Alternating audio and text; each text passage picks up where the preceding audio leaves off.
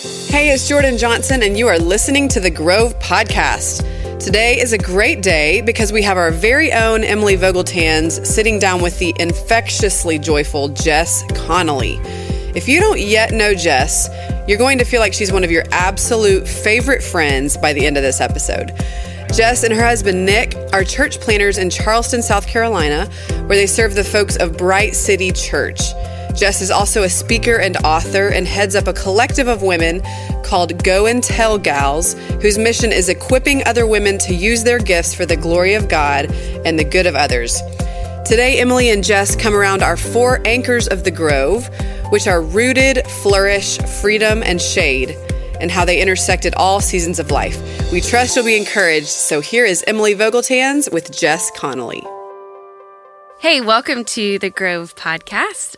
This is Emily Vogeltanz, and I'm so excited because today I'm sitting here with my friend Jess Connolly. So fun. How are you doing today? Great coffee date. Yeah, this was needed. This was needed. I can't wait for the conversation we're about to have.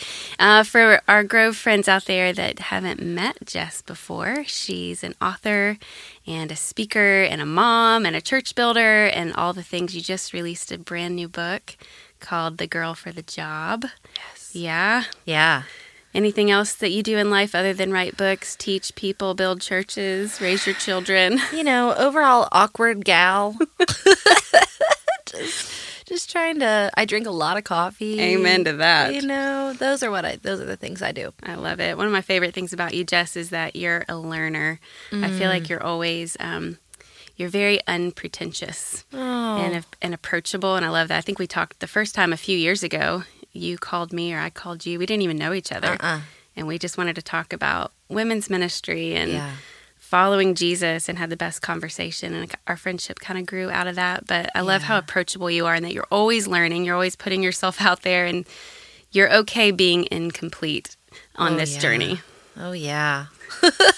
Sounds really exhausting to try to pretend that I am complete. That's so true. Well, I think it's really refreshing. And I love you came to the Grove just to hang out with us. Yeah. This in our November Grove, and I love that you just showed up and wanted to come and worship with us. It was my treat to myself at the end of book tour. I love it. Such a gift. It's been a whirlwind few weeks for you. Yeah. Crazy few months, but excited to dig in and get some time with the Lord and get quiet again and then see what's next. That's awesome. Yeah. I love it. I like to think that you're a Grove girl, even though you live in Charleston. I say it is my second favorite place to worship, for sure. My church has to be number one. You know, I mean. You can't come every week, and you're building a church in Charleston. Yeah. So I love that. I think you're a Grove girl, and I love that you show up sometimes. But around the Grove, we have 4 words that were kind of our anchors that we've created. And I'd love to talk about those words because we talk about them from stage, and they literally are kind of our roadmap at the Grove of what we hope our women will learn. But I also love talking to women and figure out how do they live out these words. Yeah. So for those of you that don't know, our anchors at the Grove are the words rooted, that we want to be women who are rooted in the Word of God, that we want to flourish where we're planted, wherever that is, and flourish in the Lord. And then we want to be women of freedom because Christ came to make us free. And so we want to see women rise up and take a step towards freedom in their life. And then ultimately that we want our lives to be shade. We want people to not just be consumers of all this goodness of God, but to actually make that propel them forward to give their life away. So I love seeing how those words actually play out in people's lives. Yeah. So we'll just start with the first word, rooted. And Jess, when I think about you, I know you are a woman of the Word. You love the Bible. You have your Bible right there beside you. Yes. I Talk love about the Bible. how are you rooted? Like, what does that look like for you to be rooted in the Word? I mean, you know, there's some physical power in taking your Bible with you wherever you go. I'll say that number one. I agree. I have a friend, Rach Kincaid, who was the first person I knew who said, you know, I'm going to just take it with me. I'm going to just take it with me to the gym. I'm going to put it in my car. And that's a small, simple, logistical thing that isn't a deep, beautiful thought about being rooted in God's Word that helps me a ton. I just take it where I go. But yeah, I love the Bible. I remember the day after I got saved, I woke up the next morning and just couldn't get enough of it and wanted to read it and wanted to write down verses. I think it's crazy that the God of the universe that formed the mountains and the Grand Canyon and clouds and tells the ocean where to stop also wrote us this incredible letter and guidebook and really riveting story. And I think when we stop thinking we have to read it or that we should read it or that we'll be better if we read it, we'll start to realize that maybe it's just really life-giving to read and really encouraging to be in. And so, being rooted for me looks like remembering every day that I don't have to read the Bible, but I get to read the Bible. And that it's a really good path for me to experience him and draw near to him and realize how near he has already drawn to me. But being rooted for me, life is crazy. It's wild. I mean, I know it's just wild for everyone. You don't ever meet anyone that says, you're like, how's life? And they're like, really? It's underwhelming. Yeah. So it's overwhelming for almost all of us. Being rooted for me looks like being alone a lot. Yeah. Being alone and being alone with God and being quiet with God. Is that hard for you to do? To like slow down and be quiet? It is really hard for me to be quiet. I find, I don't even want to speak like challenge where there isn't challenge. So I would say it should be really hard for me to be alone. I've got 4 kids. I have my hands in 2 different jobs at all times, at least. I've got a handful of employees and a really rowdy dog. But what I've found is that I can be alone. Like I can be alone. I can get up an hour earlier than everybody. This morning, my family came with me. We all came to be at the Grove last night, and they didn't get to come to the Grove, though they would have really liked to. And I just snuck out, snuck out of the hotel room this morning. They were all sleeping in the same room. I went to the gym, not because I'm like a fitness buff, but because like slowly plodding on the treadmill and talking to God is a good place for me to start my day. I love that. I think you're very disciplined, or at least that's what I perceive about you. It's like you've learned, like, hey, this is how I'm going to fight, and I'm gonna wake up early. I remember even you telling me about maybe it was your first book that you wrote that in the fringe hours. Like you would literally wake up early. You had a coffee pot. In my bedroom. In your bedroom. I do. And you fought for it. Yeah. Like, it's not just going to happen. Yeah. You actually have to choose that. Yeah. And again, to me, it goes back to when I would hear women in my early 20s or even in my teen years, even in my early 30s, when I would hear women talk about, spending time with God, there was always this obligation and this embetterment. Yeah. Like, it's just what we should do. We should get up early. We should give God that time. And I totally feel that it is such a gift to give God that time. But something shifted in my heart a few years ago where I realized my life is better when I do this. Yeah. This is good for me. Yeah. This is good for me. And God has uniquely wired me to love and to come alive in quiet, vibrant, personal, alone time with him. Yeah. So it's not always easy to get up that early, but it is super worth it. But I also stay up late. Sometimes the joke in our house is if I need time alone, I'll just stay up an hour later just to be alone. I just think there's something powerful about knowing who he's made you to be and how he's wired you. So though I love people and I love being with people, I'm an extreme introvert. I really recharge being alone. So sometimes that looks like just staying up an hour by myself to just be with God, just alone. Yeah. Just sitting in the dark, drinking some water, thinking through the day. Yeah. Instead of just staring at your phone or watching something else on Netflix, which is where a lot of us want to go. Right. We want to be consuming things instead of just sitting and consuming our God who loves us and wants to talk with us. But you have to be still. You do. You have to be still. Or you have to be moving. I mean, that's the other thing. I'm super into the Enneagram. You're into the Enneagram a little bit? Yeah. Ish. I have some thoughts about it. Yeah. Okay. Well, my Enneagram type is an Enneagram 8, and we're very much in our bodies. And so I experience God in my body a lot. So that's where I would say, like, the even exercising. Yeah, I think some people hear still and they picture like soft blanket, cup of coffee, like really sweet moment. And my time with God is not always sweet. Yeah. I'm not a real sweet girl. Yeah. So I it's like it. awkward and loud. Yeah. But it is alone. Yeah. Yeah. I think that's great. Yeah. I do love the Enneagram. We're not going to talk a lot about it, but Yeah, here's what the one thing I do like about it that makes me kind of settle with it is that I love that all the numbers are really just attributes of God. Come on. And I think that's the coolest part. It's Yeah. not an excuse to live out life in certain ways because that's who you are. But I think it's beautiful because it's really a picture of all these beautiful characteristics of God that have been stamped on us. So that's all I'll say about the Enneagram. Yeah. And I just love those little snippets where it frees people up. Yeah. Where they're like, oh, I'm not, I'm not this way. And you're like, that's okay because if you may be this type, you may experience God in this way, and that's okay. That's beautiful and good. Yeah. It's all helpful. It's all good stuff.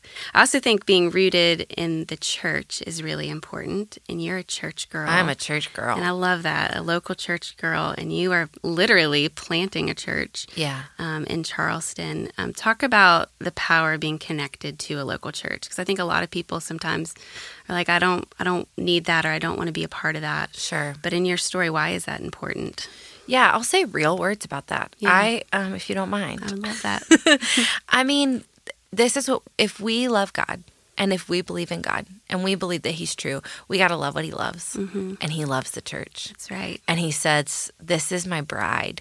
The church is going to sustain. The church is going to prevail. Yeah. The church is where I like to see my people grow. Mm-hmm. It's where I like for them to experience me and to experience one another.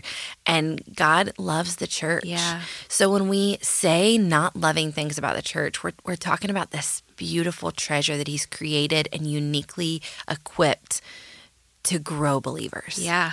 So we got to get under that. Now, the church is a mess. Yes. And everybody feels that. And everybody's had bad experience with churches, which you and I both know. Guess what? Church leaders have experienced church abuse and church pain just as much, you know, at the hand of the people we're leading or maybe under other people we've led under. We get it. Yeah. But for me, I get to this point where I say, God loves this thing. He's designed it. Yeah. For our good, for His glory, for the kingdom to move forward on earth. So I've got an option to say, I don't like it, or I'm going to be a part of seeing it grow and shift and change. And I'm going to use what I've got to see it come to fruition the way He wants it to. To play my part. To play my part the most I can, the best I can. Yeah. Which means failing a lot, which means doing it wrong a lot, which means having to shift and change. But we get to, and He's enabled us to. And so I'll just say that for people who say they don't love the church, it's important for us to hold in our hearts that God does love the church. Yes. And so we're talking about His thing that He loves. But number two, if you don't love it, or if you've experienced pain at the hands of it, of all, He's so sad about that. He's so grieved about that. And He's given you an opportunity to be a part of shifting it and changing it for the better. Yeah. So it doesn't have to be the end of the story that you didn't love it. Yeah. So that's a little bit how I feel. I don't know. I was a freshman in college, and I had incredible experiences in church, in high school, growing in community, but I didn't think a ton about it. I just thought oh, church is something we do. I went to church my freshman year. All my friends were starting to get involved in campus ministries or other different ministries, and I almost went that route. And I was dating this super cute guy at the time who ended up, becoming my husband, thank God. Phew. And he said one night, he was like, we could do that. We could go do those ministries. We could go serve there. And he was like, I think the church might be the thing. I think we might want to hang there.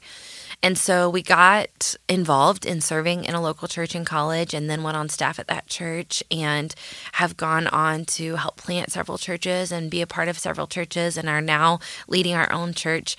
And I'll say we're almost 7 years into it.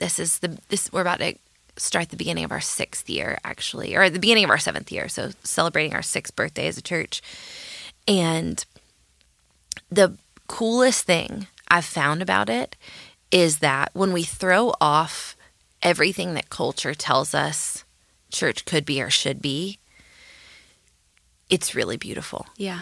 And so our church is, we say it's not mega, but it's mighty. That's good. You know, we're working with about 80 people on a Sunday, and it's wild and it's wonderful and it's messy, and we're all growing. Yeah. And we're seeing Jesus shine in and amongst one another, and we're seeing Jesus shine in our neighbors as they come to know about him, and we're seeing Jesus shine in our city that is often very dark and heavy. And so, I love that God loves it. I love that even when it's messy and even when it's hard, he kind of picks us back up and says, like, let's try again.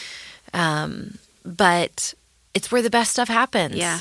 It's so true. It's so true. We say at Passion, we're like, we're a Jesus church. Yeah. And we are imperfect people, but thankfully Jesus is the perfect one. Right. And that's what we're showing up for. That's who we're worshiping. That's who we're serving. And so, yeah, it is messy. Yeah. It is messy, but it's beautiful. Yeah. And, it's worth the investment. Yeah. And your city, your church is called Bright City. Which is such a great name. Yeah. Just shining a light in your city. We're having fun. I love it so much. All right, so you're rooted in the Word. You're all about being rooted in the church. Yeah. Talk about flourishing as a mom, because you're planted there. You're as a wife, and maybe even talk about calling, because I know you're passionate about that, knowing how to flourish wherever you're called, wherever God places you. Because I think a lot of people, we have a lot of people that just want to hop around, and they're always moving and not planting somewhere. So talk about being planted, because once you're planted, then you can be flourishing. I love that. So I'm going to open my Bible now. Here's the thing about the Bible is, so I have horrible memory. I have like a terrible short-term memory. I can't memorize scripture for the life of me. Feel better. Oh, I can't. I mean, it's part of my story, not to get dark or anything, but I did a lot of drugs before I met God. So that's what I'm working with. Just really bad short-term memory. I didn't do drugs, but I still have a bad memory. I've tried all the things. I've tried crossword puzzles. It's not getting better. But here's the great thing about the Bible is if you read it every day, you don't have to memorize it. There you go. But so ideas get in my head, but I have to actually go to scripture to know what they say. So here's the thing about being rooted. Psalm 16:6 says, "The boundary lines have fallen for me in pleasant places. Surely I have a delightful inheritance." And when I think about being rooted and flourishing, I think about declaring that where I'm at, God is mighty. I think about agreeing that he's placed me where I'm at on purpose. Yeah. And this is the thing. Community is beautiful. Speaking life over one another is life-changing. When we say to each other, God's mighty in you, or I can't wait to see what he's going to do in your life, that's incredible. But when we look down at our own feet, when we say, the boundary lines have fallen for me in pleasant places, surely I have a delightful inheritance. When we declare that God's here, God's moving here, he's given us a unique set of strengths and weaknesses and story that he can do anything, that he will do anything, that he will use us. Other people can speak life to us, and we can speak life to one another. But when we look down at our own feet, everything changes. Yeah. And that's when flourishing happens, right? When we say, it's good right here. And it's interesting, in those 4 pillars of the Grove, what I love is that y'all don't talk about them as if they're different seasons. They all have to happen at once. Yeah. And so only we can say this for ourselves. Only we can say Psalm 16:6 over our own lives. Only we can declare, 2 Peter 2:9, 1 Peter 2:9, see, memory, that we've been brought out of darkness into light. We're the only ones who can speak that over our present day lives right now. And when we do, everything shifts, because all of a sudden we see God as a God of abundance. We see him as a God of freedom. We see him as a God who's giving and not taking. We see him as a God of possibility. We see him with expectation rather than seeing the world in all these unmet expectations. Yeah. And so, for me, that's what flourishing is about. It's about saying, right here in this season, even if it's hard, even with its unique set of challenges, God's here and he's moving. And this is the dream. Yeah. I'm not building the dream. I'm not going after the dream. The vision of my life is not that someday I will have arrived and I won't need him anymore.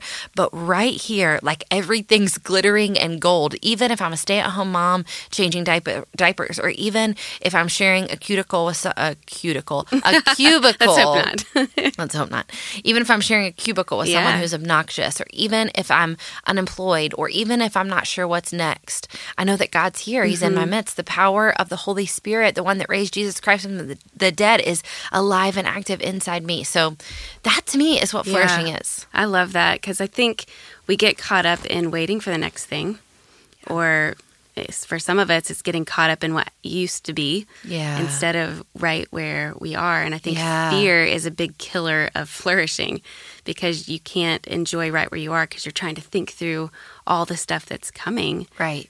Instead of just being. I think even for me, like in my 30s, which I'm in still right now, but just waking up and realizing, oh, this is life. Mm-hmm. This is where I am. This is kind of a lot of the things I've dreamed of. I need to flourish right here. I'm going to miss this moment. Yeah. You know, John Tyson, he says, fantasy is imagining the future without God in a great way.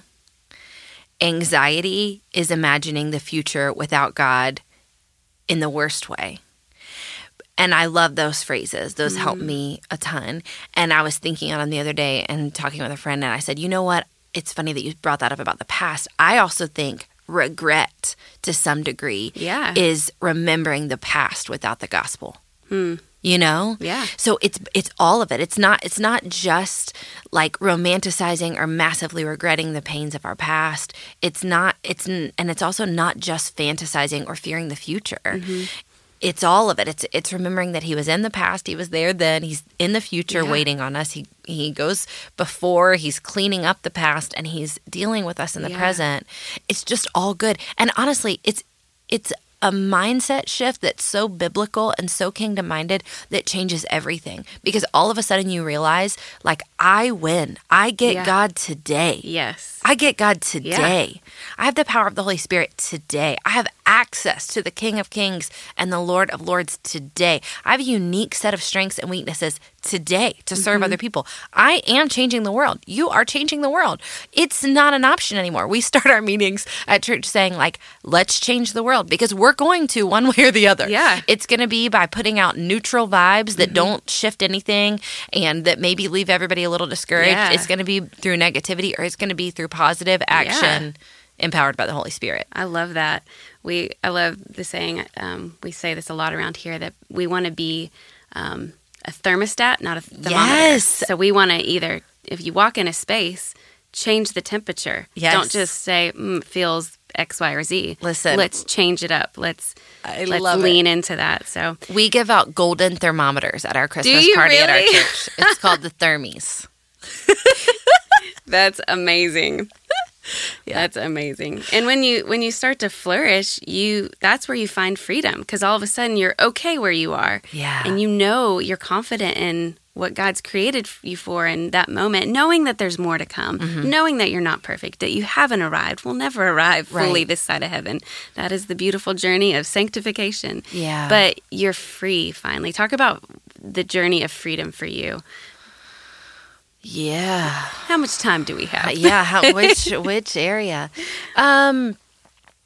My story is interesting in that I met God at a pretty early age. I mean, I was 15 when I decided, like, I'm in. And I say that women are often women of destiny or women of eternity. Like, they either see the world kind of in this, like, I'm going to do great things, or what they're going to build, or they can kind of see the world in a really black and white way. Like, and leading up to me meeting Jesus, I was a completely different human. So, I was sullen. I was quiet. I was the world's biggest wallflower. I was the least likely to succeed or even be seen.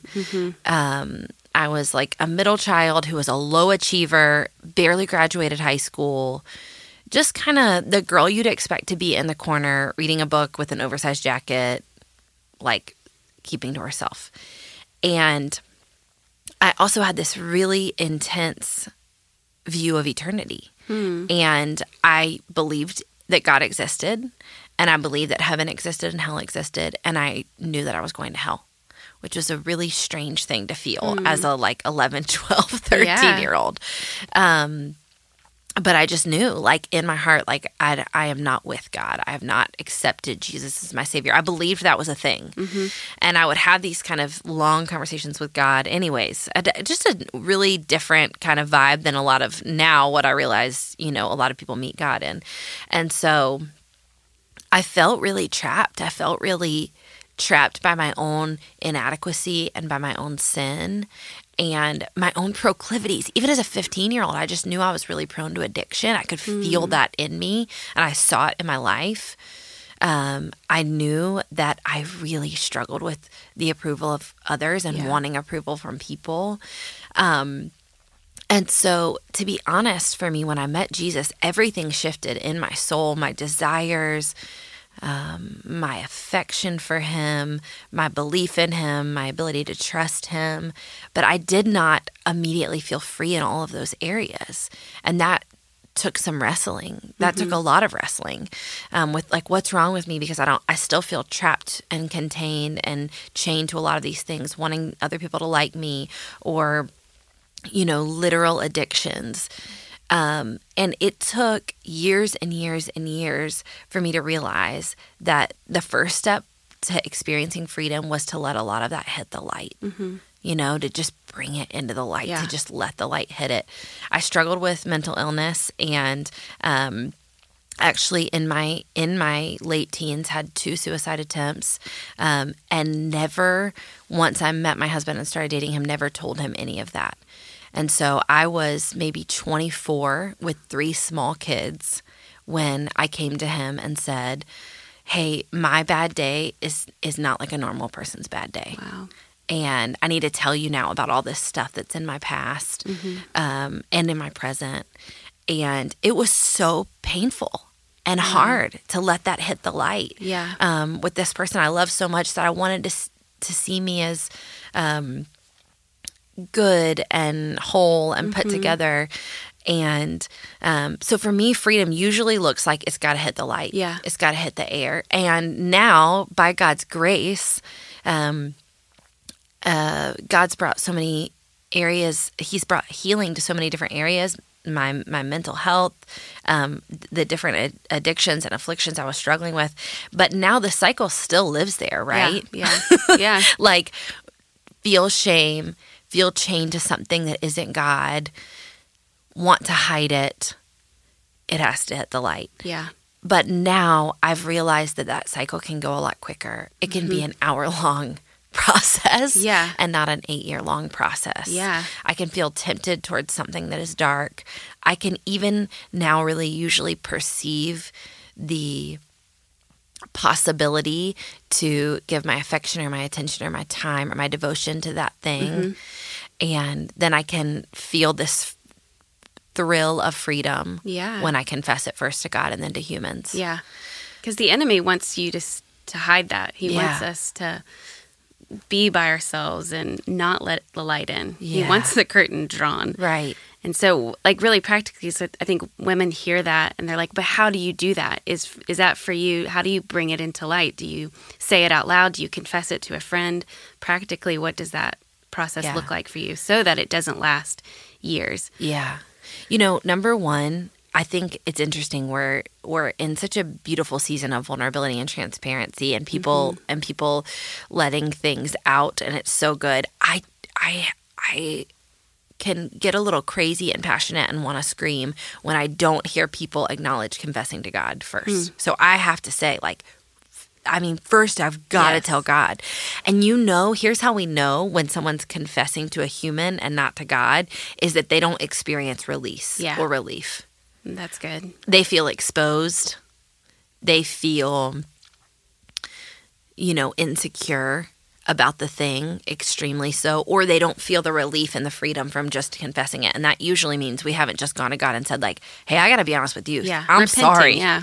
Right. Yeah. Repenting. Acts Yeah. 3:19 and 3:20 says that repentance brings refreshment.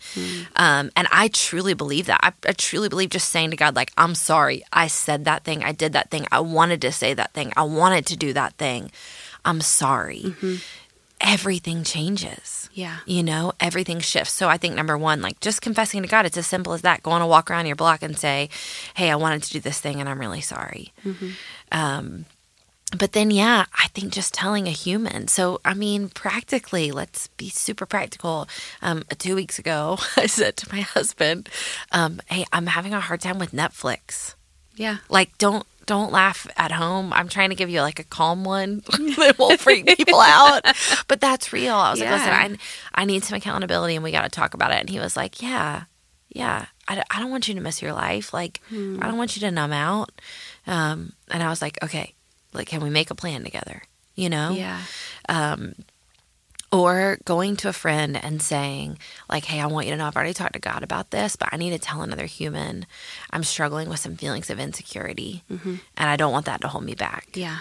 Hey, I'm tempted to commit this sin. I'm tempted to step my foot into this water of rebellion, or, to wade back into this land of bondage that I know God set me free from. Yeah, because I think sometimes we say it to a friend, but I think even as the friend, we need to be quick to say back to the person, well, let's pray about that right now, or have you prayed about that? Right. Like, push them towards that step. Don't just absorb it for them, or because I think in some ways it can just become this glorified, or it feels like a like button, like you're pressing the heart on Instagram of like, well, I did it, I said it. Right.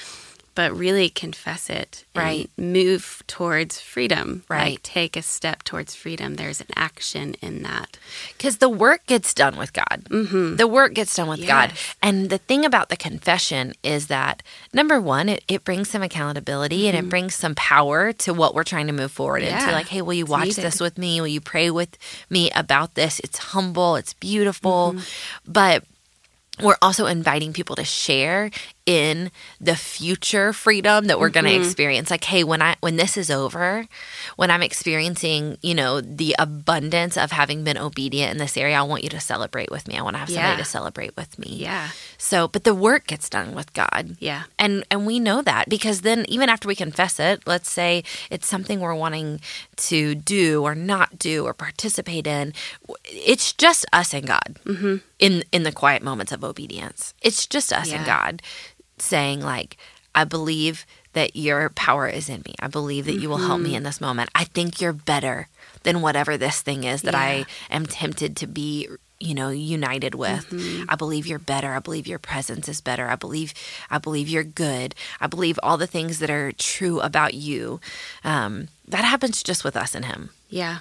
I love that so much. That's so encouraging. And I love, it's just very practical, even just living out today. Yeah. Because we need to take that step towards freedom.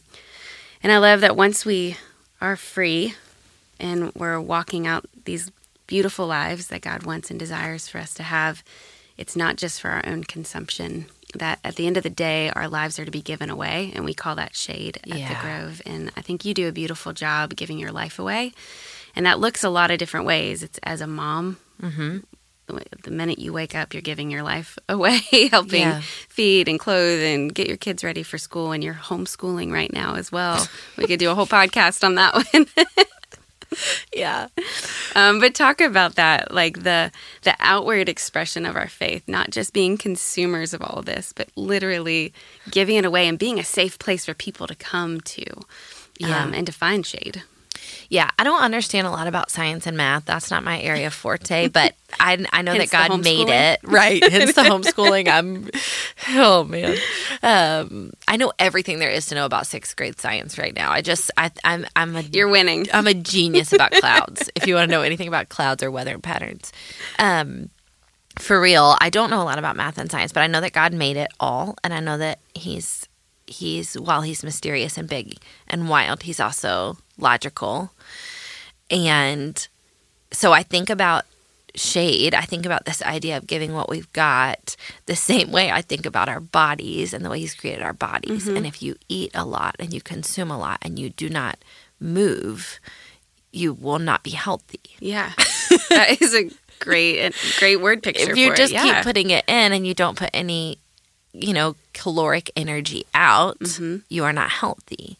And again, I want to say my favorite thing about the pillars of the Grove is that they're all meant to happen at all times. Yeah. And we've got a generation of women believing that there is going to be a future season where they're going to use what they've been given.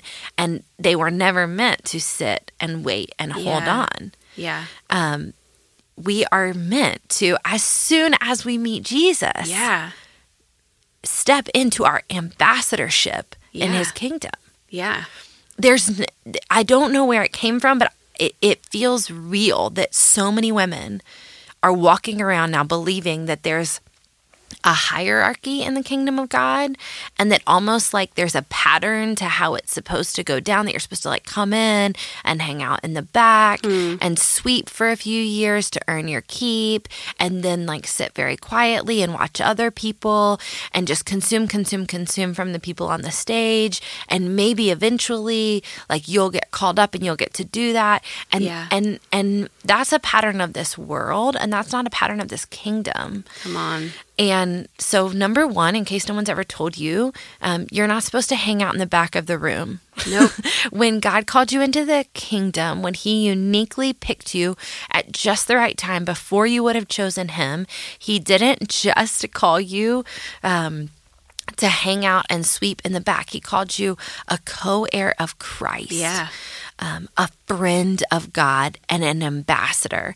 And there is no waiting period in the kingdom. Yeah. Like as soon as you know him, you get to tell other people about him. And the other thing that's dangerous about this pattern of us believing that, we like wait our turn to use our gifts is that we begin to put some false realities and false expectations and false ideas on what it will look like when we use our gifts. Yes. So we think it always is going to look like a stage. We think it's always going to look really big or exciting or tidy even. And what you and I know both, and what we are uniquely equipped to say, I want to say this because let's pause right here and say a lot of you are saying like, oh, nice for you to say you get to be on a stage. Like Emily, you get to be on a stage. Nice for you, Jess, you get to write books and be on stages. But here's what we're uniquely equipped to say because we've been on the stage. The most vibrant parts of our ministry don't happen on stage. Absolutely. The most life-changing work I do, no one's ever going to know about. Yep. I mean, we talk about discipleship, and we talk about leading. Guess what? When I disciple someone, I don't put it on Instagram. Yep. Because that would be rude. The most beautiful and life-giving exchanges I have that lead people into the kingdom happen sometimes in my kid's bed when I'm tucking them in. Yep. Or in the car rider line when I've just screamed at them and I have to turn around and apologize and show them the gospel fleshed out. Or, in back rows of churches where we're talking with women who are struggling. The stage is good and good things happen on it. Yeah. And it's great. But the biggest reason we need to stop believing in this world-given pattern of using our gifts is because so many of us have work to do right where we're at, and God has not given us some kind of holding pattern to just wait. We're supposed to use what we have right now, and we're missing out on the truth that this is where the abundant ministry is going to happen in this season and in the next season and in the past season. And that's not to say that we're not always learning, that we're not always humble, that we're not always letting our gifts be developed and letting our strengths be grown. But I see nothing in God's word about waiting. Waiting to share his good news, waiting to share his love, waiting to extend his kindness to other people. And the truth of the matter is our world is just hurting. It's just burning right outside our door. And we have access to hope and healing and life and heaven in our souls. And we get to give it away through holding babies and baking muffins and being kind and extending, thoughtful words when someone's struggling and making a meal and giving a hug. We get to do all that right here, right now. We're always meant to be providing shade, and we're always equipped to do it. Yes. And we're always going to do it wrong a little bit, and we're going to have to work on it and apologize and try again. Yep. But there's not a waiting period, and it's not for a later decade. It's for right now. Yeah. What you've been given, go give it. Yes. I say yes and amen to all of that. Yeah. It's so encouraging. And it is. I think it might be unique just to American church culture that this cycle is happening. But we need to break that cycle. Yeah. And I love how you said, you're not made for the back row. Come up to the front. Right. We all have something to give. I met a sweet door holder this week at our church, just a woman that serves, and she just pulled me to the side and just said, hey, I want you to know that every Sunday when we drive in, my husband and I are praying for everybody on leadership in the church by name. This is what the Lord said over you today. And in that moment, I'm like, that is powerful. She's ministering to me. She doesn't have a microphone. Right. Nobody really knows her name, but she knows her place in this story of God. And she's using her life as shade. Even just that words of life is shade. It doesn't have to be this big dramatic thing. Right. It's even just speaking words of life. But I do think a lot of us get that backwards. Yeah. I feel like the best way we can step into this, if I could just encourage women right now, the best way we can step into this is to watch the words we put in our mouth about our gifts and our place and our season. And for me, I noticed that this is one of the most acceptable areas for women to speak death over their own selves. Like, I'm just a blank, insert whatever that is. Yeah. I'm just a blank. Like, I'm just a mom. I'm just a college student. I'm just a nursery worker. I'm just a secretary. Like, you're not just anything. You're an apostle. You're an ambassador. Yes.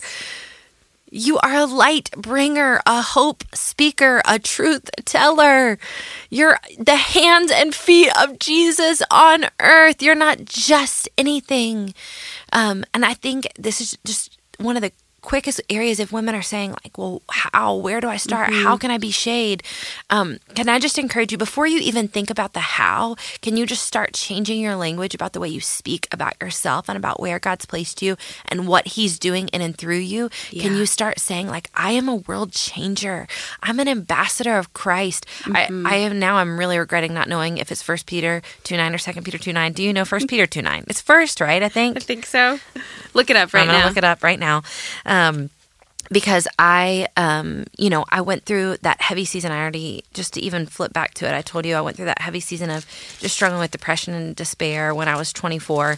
And one of the first things I did was I started reading 1 Peter 2:9 over myself every single day, getting up early, saying it physically out loud over myself in my house. But you are a chosen people, a royal priesthood, a holy nation, a people belonging to God, that you may declare the praises of him who called you out of darkness and into his wonderful light. Let's go on to verse 10. Once you were not a people, but now you are the people of God. Yeah. Once you had not received mercy, but now you have received mercy. And I'm telling you what, if we start right there, even just speaking his words of truth and empowerment over ourselves every single day, the how is going to work itself out. Yep. You're not going to ask anymore how. You're going to ask instead, like, how do I have enough time? There's so much to do. Yes. If you just start speaking the truth over who he's made you and where he's placed you, the how really works itself out. And the who really works itself out. Yes. You start to see like, oh, there's these people already listening to me. There's these people who I can pray for. There's my barista. There is the gal that I work with. There is my neighbor who's walking every morning. Like the who works itself out. We figure it out. Yeah. And it's not a hierarchy of like big ministry or little ministry. It's all ministry. It's all ministry. Because God cares about all of us. And I dare you to pray that prayer of just open my eyes to see today. Yeah. How can I use my life for your glory, God, today? And he'll surprise you. He will surprise you. And going back to the math thing that I don't really totally understand, here's another equation for you. Let's say you're on stage. You were on stage last night. You did an incredible job. I was ministered to. But let's say you're in a room of, 10,000 women, and a certain amount of them are going to hear, they're going to have ears to hear, God's going to change their heart, and it's cool. It's going to be a percentage. But something happens when one-on-one. Yes. When we minister to our roommates, our children, our husbands, the gal who wants to meet with us from church, there is almost often 100% chance of life change, of just actual, not just life change, but world change. Yeah. Absolutely. So it's mathematical. I don't really understand it, but percentages feel higher. Yeah. The closer in you are. Yes. There's a friend of mine who comes to the Grove, and she's never on stage, but she comes. She's like, honestly, I was at church on Sunday. I felt filled up, but I come to sit in the back row so that I can sit by somebody I don't know.